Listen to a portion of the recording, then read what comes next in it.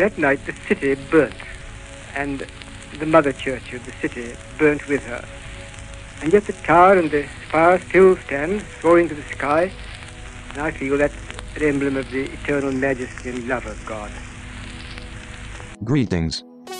You are tuned into the Miserable Offenders podcast. Pull up a chair and join the conversation as we seek answers to life's big questions, drawing wisdom from the well of traditional Anglican theology.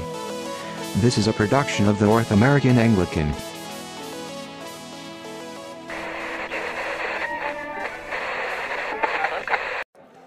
Welcome to the Miserable Offenders podcast. This is Jesse Nigro. I'm the editor of the North American Anglican and your host, and I'm joined today by co-host Deacon Andrew Brazier.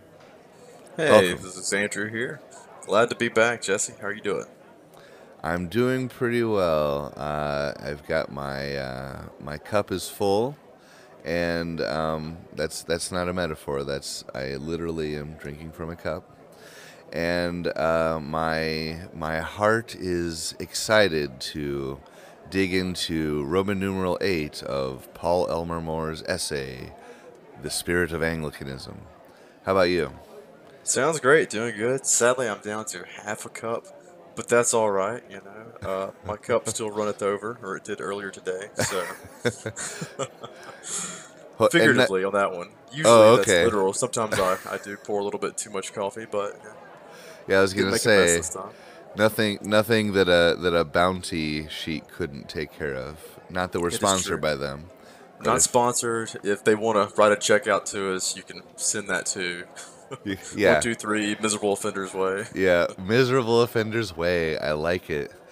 Hey, that reminds me. Sometimes I read some old Anglican books that are from the Church of England, and I think they come from some publishing house on like Paternoster Way or something.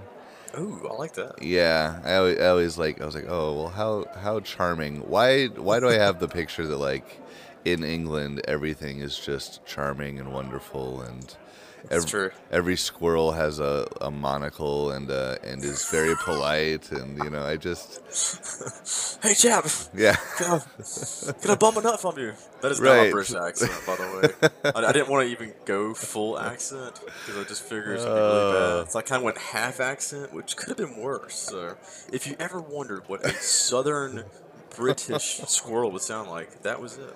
Yeah, if you ever wondered. That's what we're here for at Miserable Offenders. And if you were offended by that, well, that's what we do. Mail goes to Miserable Offenders at Jesse Nigro. Yeah, 123 JesseNigro.com. 123. There we go. Well, on that note, before we before we have any more complete digressions, we'd better get into our reading here. I'll take the first chunk from section Roman numeral 8, but I think we've left off on this point previously that he was making about the pragmatic nature of Anglicanism that shows up here in the 17th century. Yes. So just to give our audience, our people who are reading along, a little refresher of where we're at and where we've come, let's dive right in. But perhaps the full force of the word pragmatic, as applied to the Church of England, can be seen even better in her attitude towards the priesthood and its sacramental function. We may conclude that the Anglicans, particularly at the early stage of the controversy over the Eucharistic sacrifice, rather shunned the term priest, and even went so far as to deny that a minister should in any true sense be so called.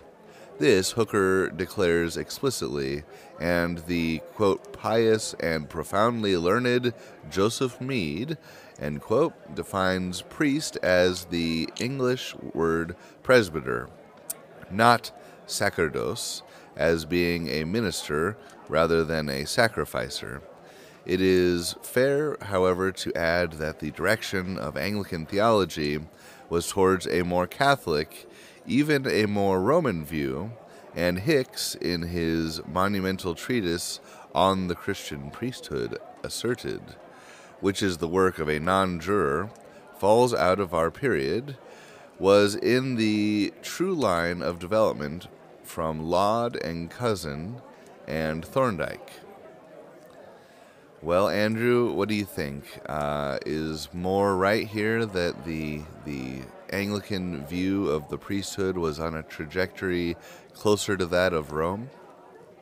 I would say more is more wrong than more right on this one. And tell me more. So, man, there we go. We just end the podcast right there. So, no, what I would say is that I'm intrigued that he makes this claim that there was a shunning of the term priest in the early period of the English Reformation. And granted, the Book of Common Prayer, the first edition, doesn't come out until 1549, which is well after there's been a split between Henry VIII and the Pope. But at the same time, the Book of Common Prayer, when that liturgy comes out, it uses the term priest. It also uses the term minister, because, of course, at times a deacon can assist and do parts of the service. So I'm not really sure where he's getting that from. I won't say that, English reformers didn't use the word minister more often than using the term priest, but I do agree with him that the English reformers pointed out that priest in the English was coming from the term presbyter, which is an anglicized version of the Greek word, which is in the New Testament. When commonly, depending upon your translation, it's typically not going to say priest, but sometimes you may have a translation that reads presbyter. Typically, it's elder, is what you'll see in the English translations.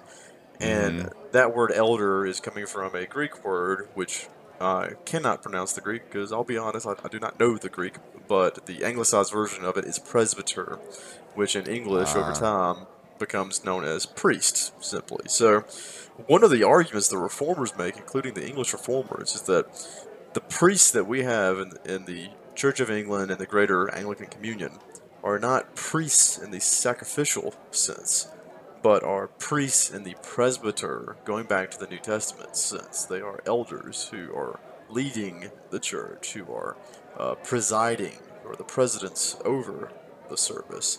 So to that extent, I would say, no, it is not in a more Roman manner that the English, the Anglican priesthood tends toward. However, I will certainly give him that unlike other classical Protestant denominations, that the Church of England and the Anglican Communion kept what it received from the Catholic and Orthodox, little c Catholic, little o Orthodox, faith of having your presbyters, your priests, and your bishops, ordained by laying on of hands, which is drawn from the New Testament, and saying a prayer in which you are ordained and you are given the responsibilities and the duties and the powers of the Holy Spirit to actually host and have and serve the communion, to preach the Word of God, and in the case of if you're a priest or a bishop, to absolve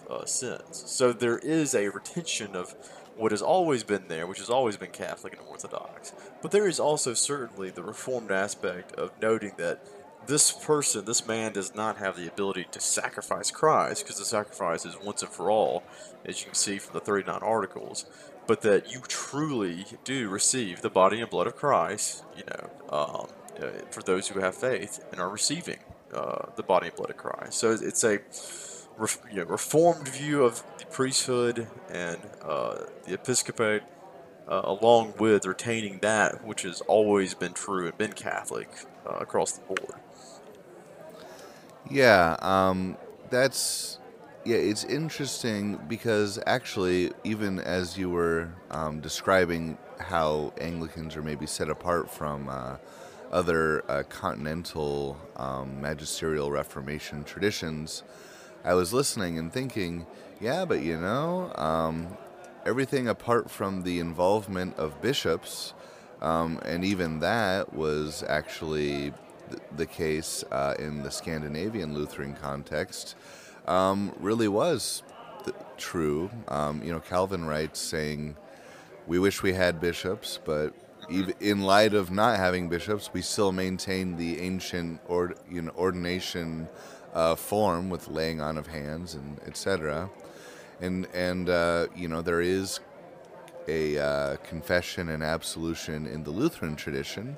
I'm not sure about that in the Reformed tradition, actually. I don't know if you know, but I don't know if there was private. I confess. I would love to hear from one of our listeners, who can track us down and reach out to us. But I do recall from my reading of the Geneva liturgy that Calvin put together and the one in Strasbourg, that there's always the public confession, which to their credit, to the Reformed credit, and we inherited that from the Anglican side because we still have a public penance and confession prior to receiving communion. And likewise, in the Reformed tradition, they did the same because they were looking back to the example of the early liturgies of the early church, in which originally you would just confess your sin individually to the entire public, and then it became more of a public, unified confession. So, to a certain extent, I would argue that our Reformed brethren have kept the forgiveness of sins being placed in a public confession. And in the contemporary church here in America, you may see where the minister in a Reformed congregation may not say, I absolve you, because they're afraid of that being too much of the Roman view, but they'll proclaim that Christ has forgiven you. And it's still the same, not the same theology, obviously, but the same good news that Christ has forgiven you of your sins.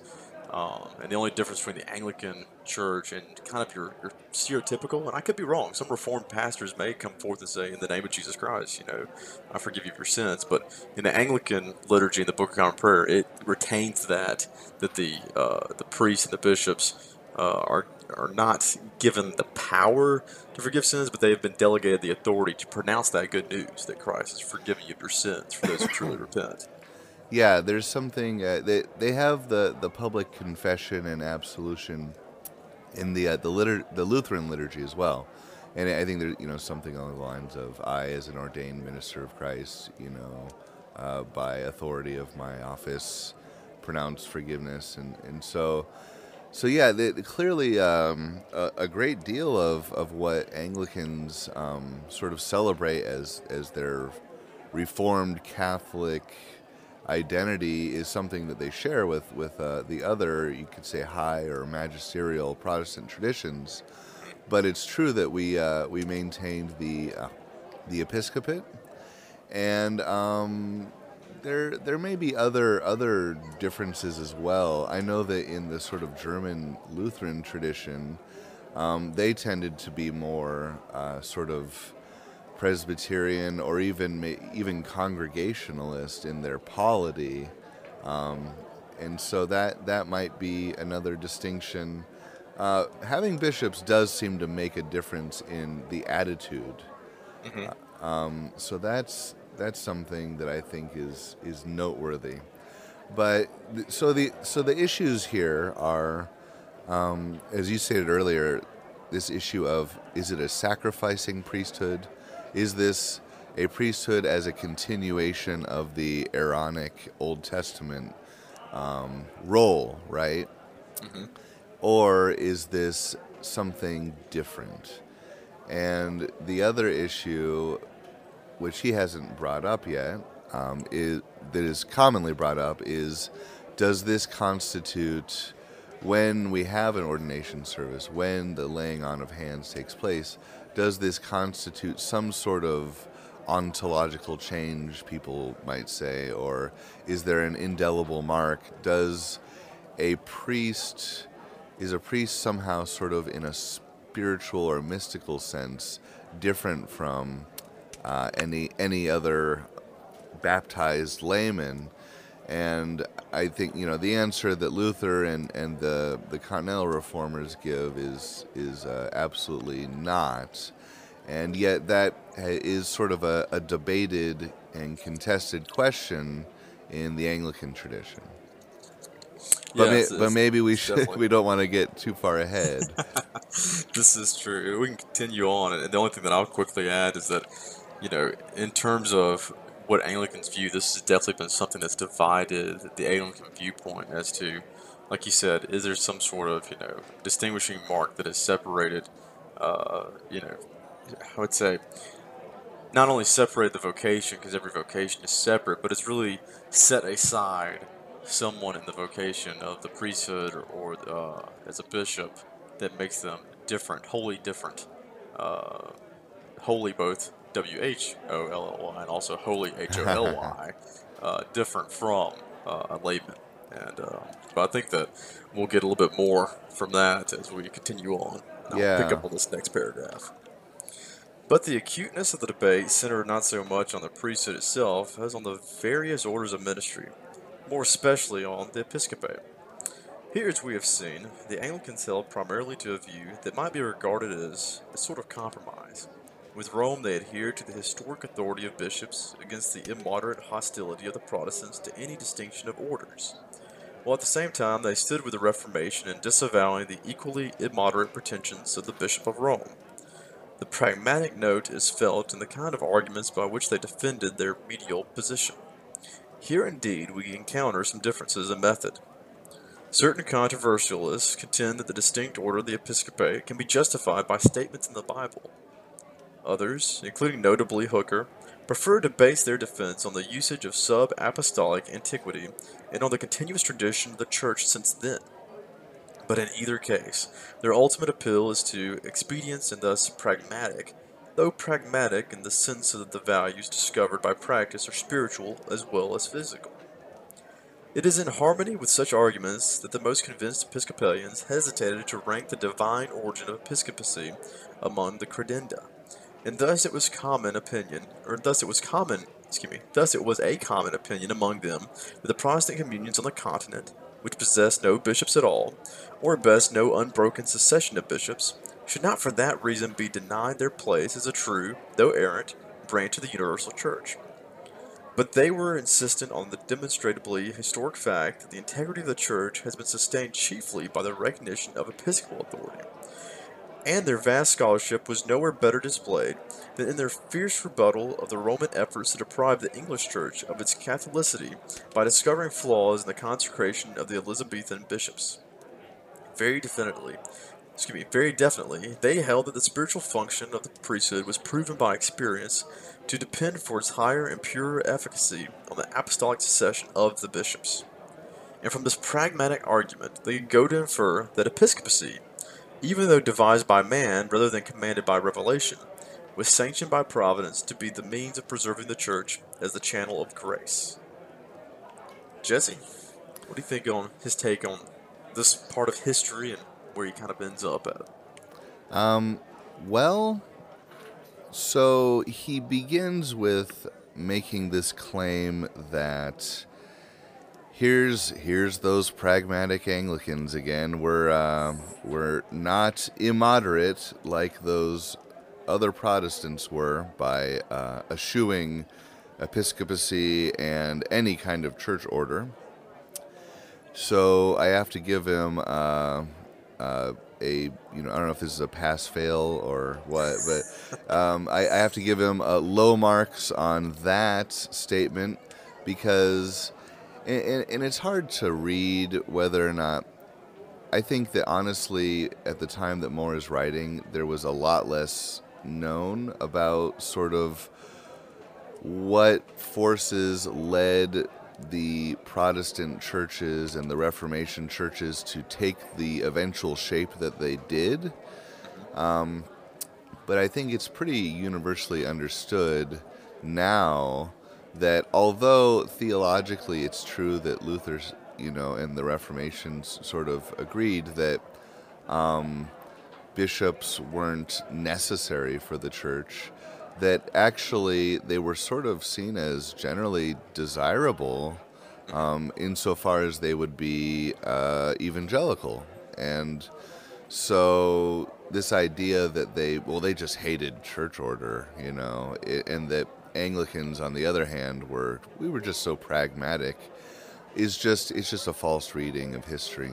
The facts are wrong there.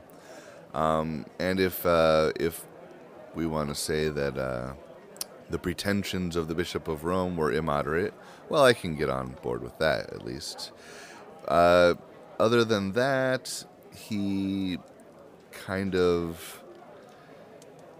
Well, he has this statement about, so how do we as Anglicans, or have we historically viewed the validity of these other sister churches? And on this point, I think he does sort of hit a little closer to the mark. We've never historically said that they're not churches. That would eventually be the turn that people like Pusey would make. But even so, that was sort of a late turn in the Tractarian controversies.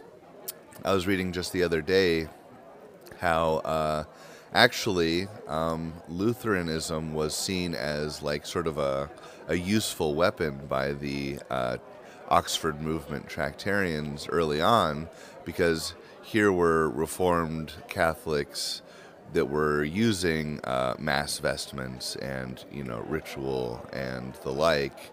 And so they were saying, look, here's legitimate Protestants that are following after Luther, who are using all of these Catholic elements, so why shouldn't we?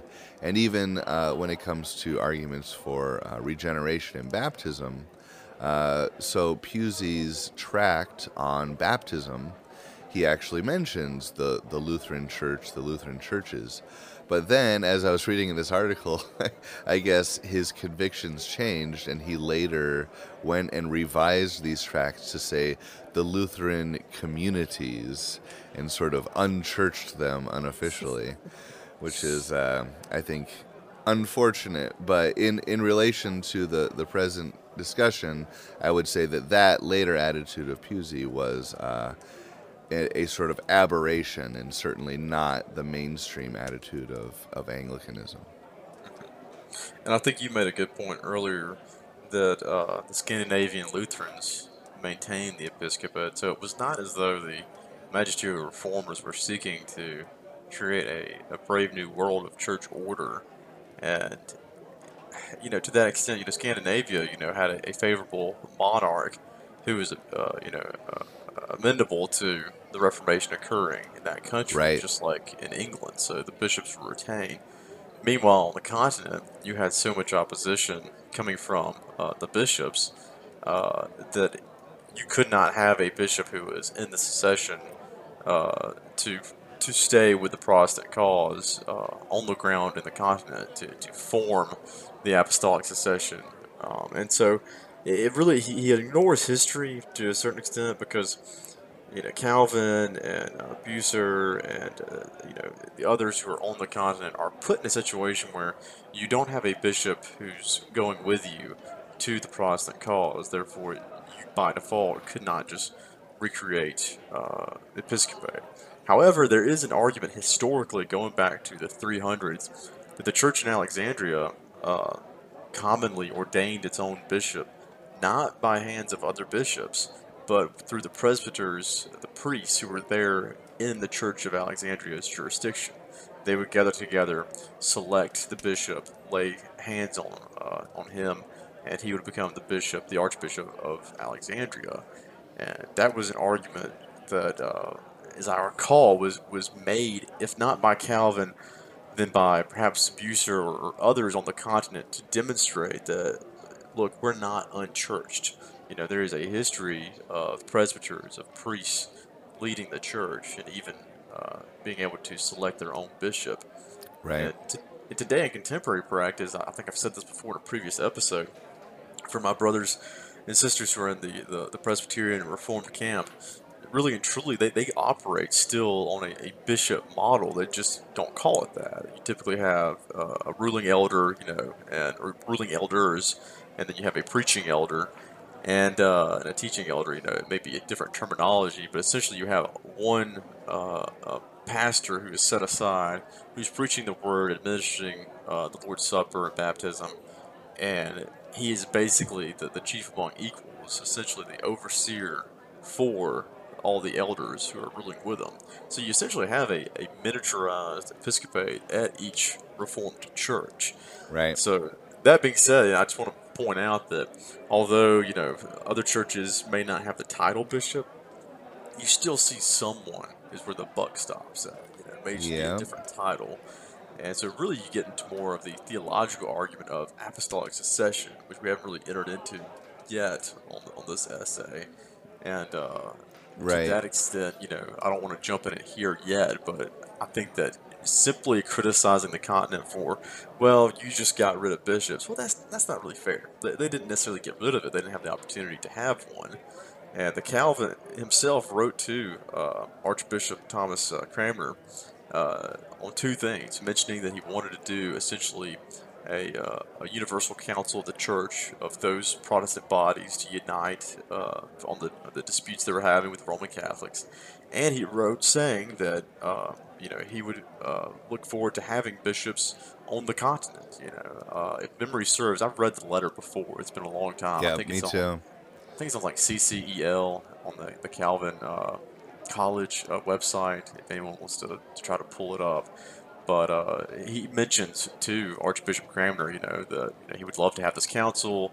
It's either in that same letter or it's in one a little bit later that he mentions that he would love to have a godly episcopal office restored to the continent. Of course, that never happens. The way history, you know, occurs. But he was very much not in the camp of let's just burn the old order down and create something new. That's very, very much a more modern interpretation of the Continental Reformers than the actual historical evidence. The record demonstrates that they were attempting to follow the early church's path with what they had in front of them.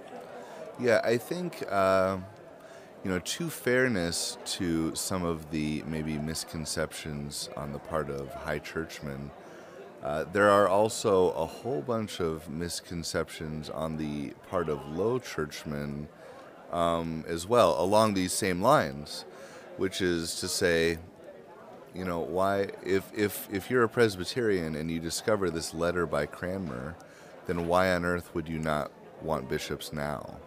And why, and if you have functional bishops, why not call them that? If you're a Lutheran and you have a district president, why not call them bishop instead? These are sort of weird, strange, ahistorical kind of aberrations in a way that were accidents of history. But now that we kind of can all acknowledge that, then maybe it would be wise to move closer towards the sort of historic norm. And that's just sort of my Anglican take on it, I guess.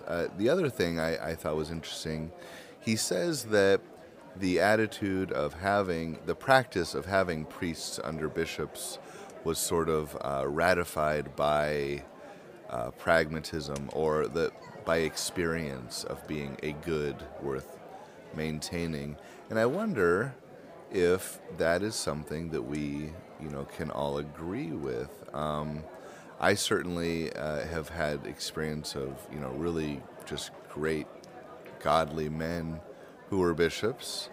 I've also encountered people who happened to occupy the episcopal office who were probably not ready for it, or just didn't have the right temperament, I say that not as just some sort of rebellious individual, but one of the people in particular sort of left their vocation and went off to become an Orthodox priest. So clearly, I wasn't, all wrong in my in my appraisal at the moment, So I think, that's sort of an interesting claim. At the very least, we're thinking about is like, because there's many people who are going to say, look, we should have bishops because it's the right thing to do. But this other claim is we should have bishops because it works better. What do you think of that? I'm kind of more on the line of looking at what Hooker said on the topic, and of course he's during the time of the Elizabethan settlement, but post the break from Rome for the Church of England, and from my reading of Hooker, he really kind of says that, look, the episcopacy does not belong to the essence of Christianity. It's not a requirement that you must have bishops, but it is for the good of the church to have bishops, and that's why historically there's always been bishops. So for me, it's really looking at, is the office something that is provided for in Scripture? And when you look at the preface to the ordinal for ordaining bishops, it draws upon the historical references and the biblical reference that there's always overseers. Right. And to me, just like you can have a failure of priests, of deacons, of laity, you certainly are going to and will, and we currently have, failures in the office of the episcopate. So, as someone who's in the Church of the Anglican Church of North America, in the Anglican Communion, I don't like to go around saying, well, we have bishops and you don't. As though that's some sort of like badge of honor. Because we have bad bishops and you don't. So, I mean, Sure. and I don't say that like we ACNA just have so many bad bishops. I'm just saying that it's not really a mark of, we are holier than thou. We have bishops, and you don't, so you're now unchurched. Well, No, the ACNA exists because people decided there were bad bishops in the Episcopal Church, right? Exactly, yeah, and so when it comes to the office of the bishop, you're going to have both good and bad bishops. The question is that an office that comes from Scripture? Is that an office that we have had, since the time of the apostles in the early church? And there's always that office of overseer. That word overseer is coming from the Greek word episkopos, which is the anglicized version of the Greek word, but which is where we get episcopal, which is what we call bishop in English. So all that to be said, that's the reason why we have it. That's why we retained it. The Scandinavian Lutherans retained the same. And it's a biblical office that we see even Calvin and some of the other reformers mentioning they would like to see a return to having bishops. And what you see end up happening is in certain aspects of Reformed churches, they'll even start terming their elders as overseers or overseers/elders. And essentially you're getting a bishop role just by another name in some cases. So all that to be said, what it comes down for to me is that, like you mentioned, and Moore does rightly say that the Anglican Church, the Anglican Communion, is not simply unchurch, the continent by saying, well, you don't have bishops, then you're just not really part of the true church. They understood the historical, aspect of what was happening and what was going on the ground on the continent. That they didn't have the backing and the ability to have bishops that were supporting them. But I think you brought up a good point today, Jesse, on, well, we don't have those barriers anymore. Why not move back to the model of having a bishop? And what I would argue is that in many cases, de facto, many churches that are not Anglican churches already have bishops just by another name. So let's just go ahead and complete the reform and have bishops once again in those churches. And the way that we as Anglicans could talk about this to other communions is pointing back to the Chicago-Lambeth Quadrilateral, where it mentions that the historic episcopate, as adapted in the local region and local geography, is something that we would wish to see retained in order to start and have ecumenical discussions. And it's way beyond my pay grade to even have these ecumenical discussions, but to me, from a pragmatic, dare I say, to use Morse terminology, point of view, talking with someone like the PCA, if the ACNA and PCA got closer and closer together, it could be pointed out that, look, if you wanted to retain your current synods and the way that they are in place, then have the chief elder be designated as the bishop, and you're very much working the same model as the Anglican Church. It's just that you have a bishop within every city, within every parish, which, dare I say, is the original vision of the early church, that you would have a bishop surrounded by his presbyters. So typically one city, one bishop, instead of these giant dioceses that we currently have in the Anglican Communion, Roman Catholic, and Eastern Orthodox communions.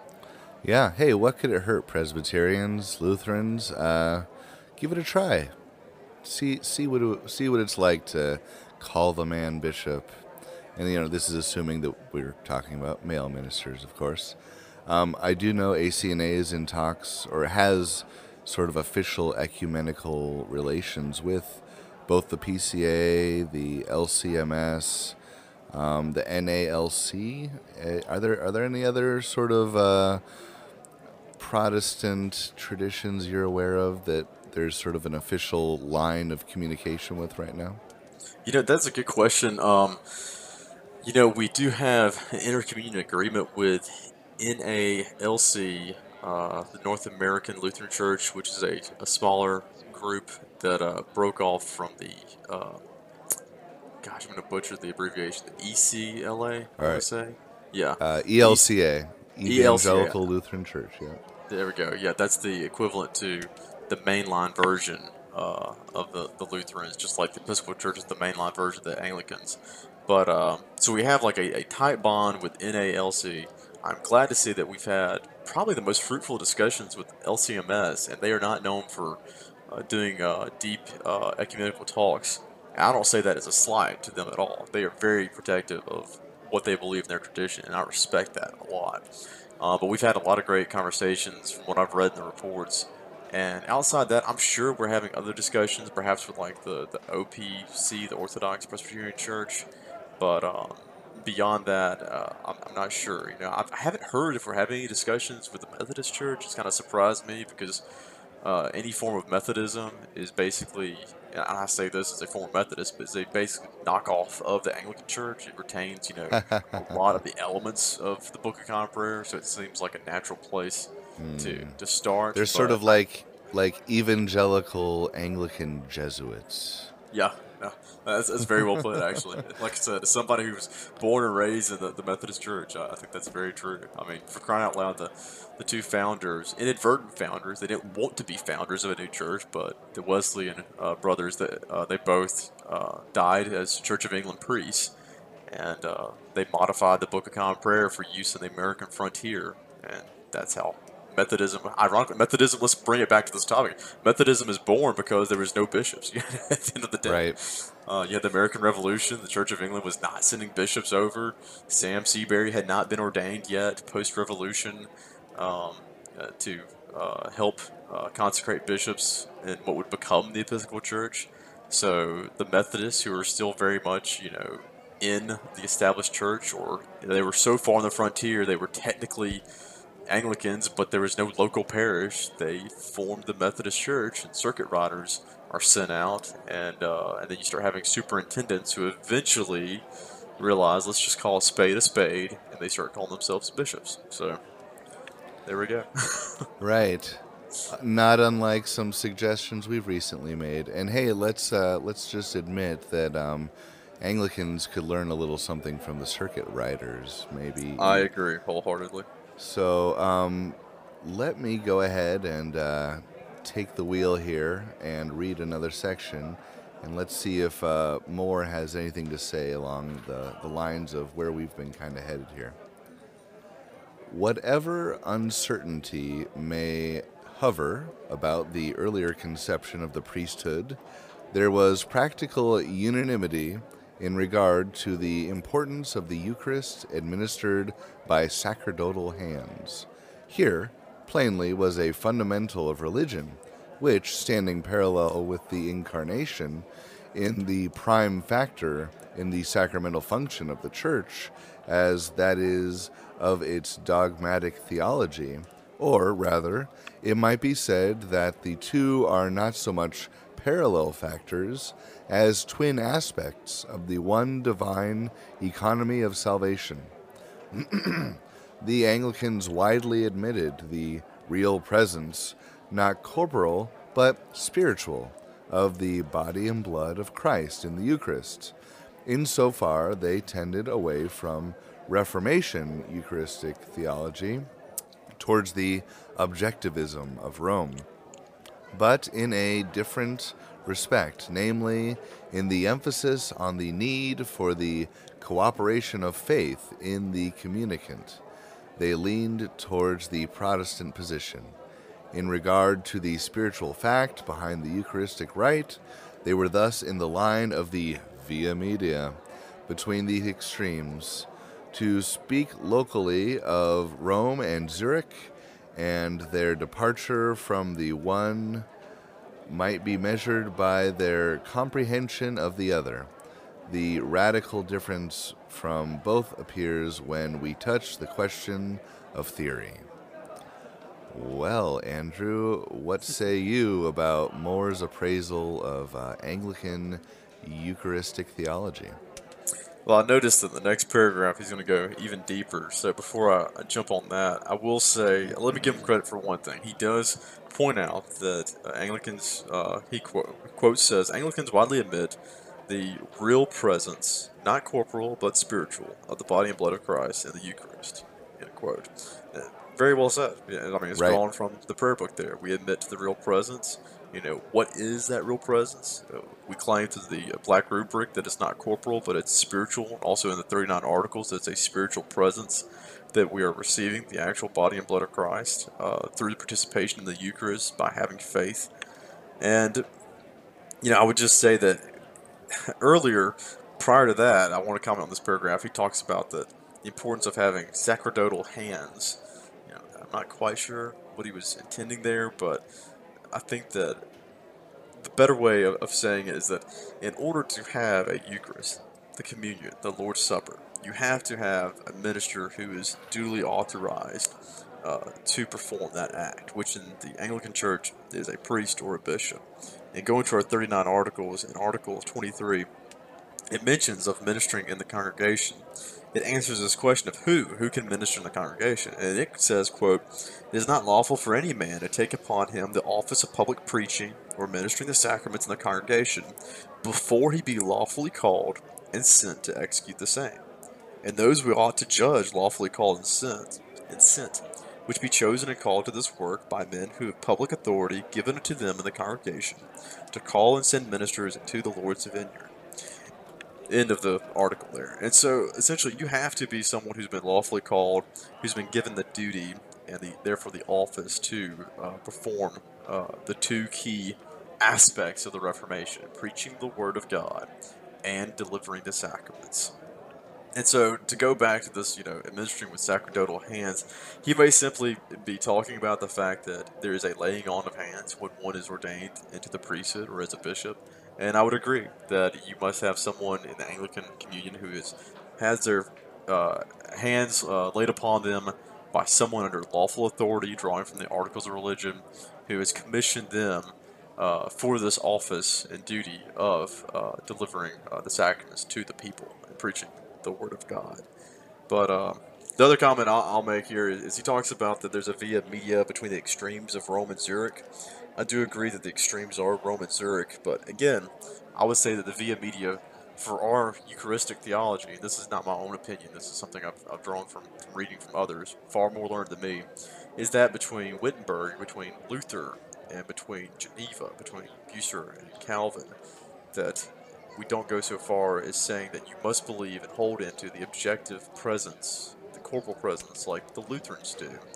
And we don't say that it is pure, spiritual, in your heart, where something objective is not happening to you when you receive the Eucharist. But there is a spiritual and real presence that is in the Eucharist, and that is as far as we can define it, and that you are receiving the body and blood of Christ. Yeah, it's interesting because Eucharistic theology is one of those issues, probably, I would say, the greatest and most divisive issue in all of Reformational theology. Mm-hmm. This was an early stumbling block between Lutheran and Reformed parts of the church.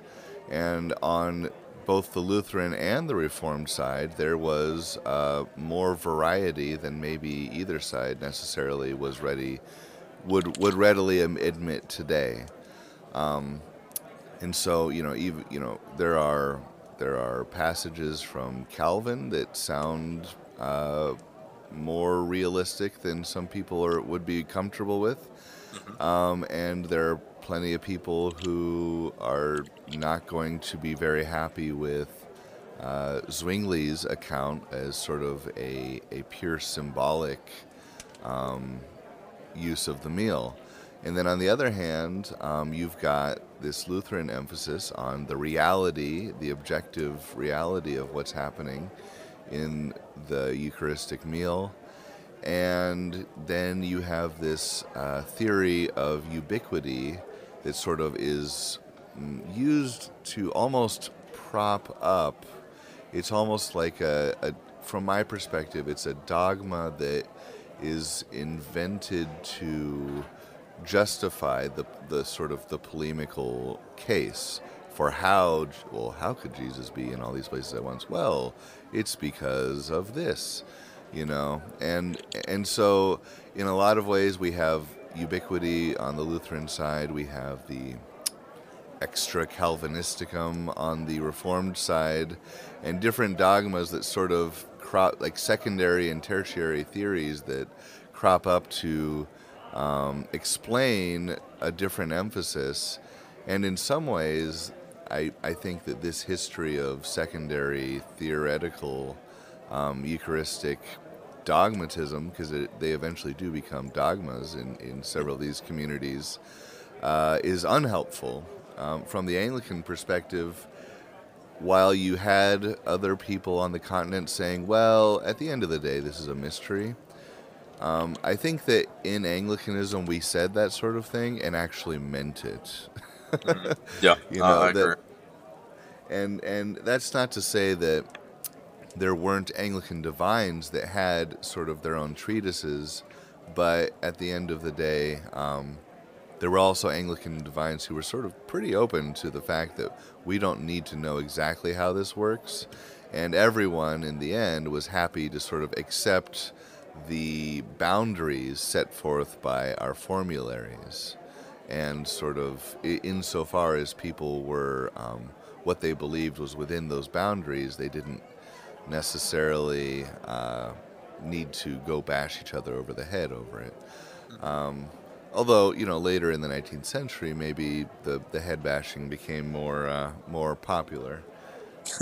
But as far as, kind of being a via media between Reformed and Lutheran perspectives, I personally, and I know you and I have sort of touched base on this issue recently, but I find the Wittenberg Concord as this sort of fascinating historic moment in which, people like Martin Bucer, who was, people should know historically, Cranmer had a copy of the prayer book translated for Bucer to review and revise and sort of add his own touches to. So he came to England. He was a German Lutheran Reformed scholar who was actually really, really, really passionate about uniting Protestants on the continent, who was eventually invited to England and had sort of, his hands are sort of felt on the prayer book rite. But he was involved in sort of this proposal where actually, if you look at the people who sign it, and there's an interesting article in the Calvinist International by E.J. Hutchinson, where he actually translates parts of it and then gives all the signatories. And you've got Bucer, you've got you've got Luther, you've got Melanchthon, and a whole slew of Reformed guys as well. So it's just an interesting, the propositions that you see there, I think are pretty useful, and things that I think could sort of be an early via media that maybe Anglicans could look to if they're interested in sort of positive statements about what that might look like. Although, as I stated before, I think there's also that element of mystery that needs to be admitted. Absolutely. And I would just agree and concur that if you want to see the Anglican position, go to the 39 Articles, and where it describes of the sacraments that the sacraments are effectual signs, and then goes into the Lord's Supper and essentially says what it is not is transubstantiation. It doesn't follow the theory under Aristotle's worldview of describing what communion is. And then also looking at the Catechism, which doubles down on the sacraments are effectual signs, that it's an outward, visible sign of an inward, invisible grace that you're receiving. And what are you receiving? By faith, the body and blood of Christ. And it's very much a spiritual presence, but very much real in what you're receiving. It's not some sort of pie in the sky and just kind of a noble remembrance or just thinking about Jesus like the stereotypical evangelical church would do once a quarter, maybe. We got to do this because it's in the New Testament, so we're going to do it. So let's think about Jesus. It's much more than that. It's very serious, solemn, and that's why the 39 Articles warn that the wicked do not eat of the Lord's Supper because they're receiving damnation for taking the Lord's Supper in vain and by not having faith, and they're receiving the condemnation that St. Paul talks about in his letters. Absolutely. No, I agree. So, boy, I thought we would get further through old Roman numeral 8 today than we did, but I think we just found a lot to talk about, and there was plenty of fuel for discussion. Andrew, what do you say we call it a day here and pick it up later? Sounds great, and we'll pick back up on what Moore has to say about the Anglican view in more detail on what happens with the Eucharist. Looking forward to it. Likewise. Take care, Jesse. You too. Bye.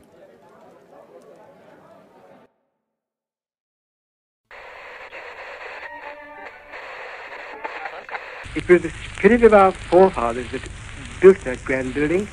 I believe that that spirit is with us still and will help us to rebuild it one day when we've served and suffered a while, a little longer. Build it again to the glory of Jesus Christ. Miserable Offenders is a production of the North American Anglican. Learn more at northam anglican.com.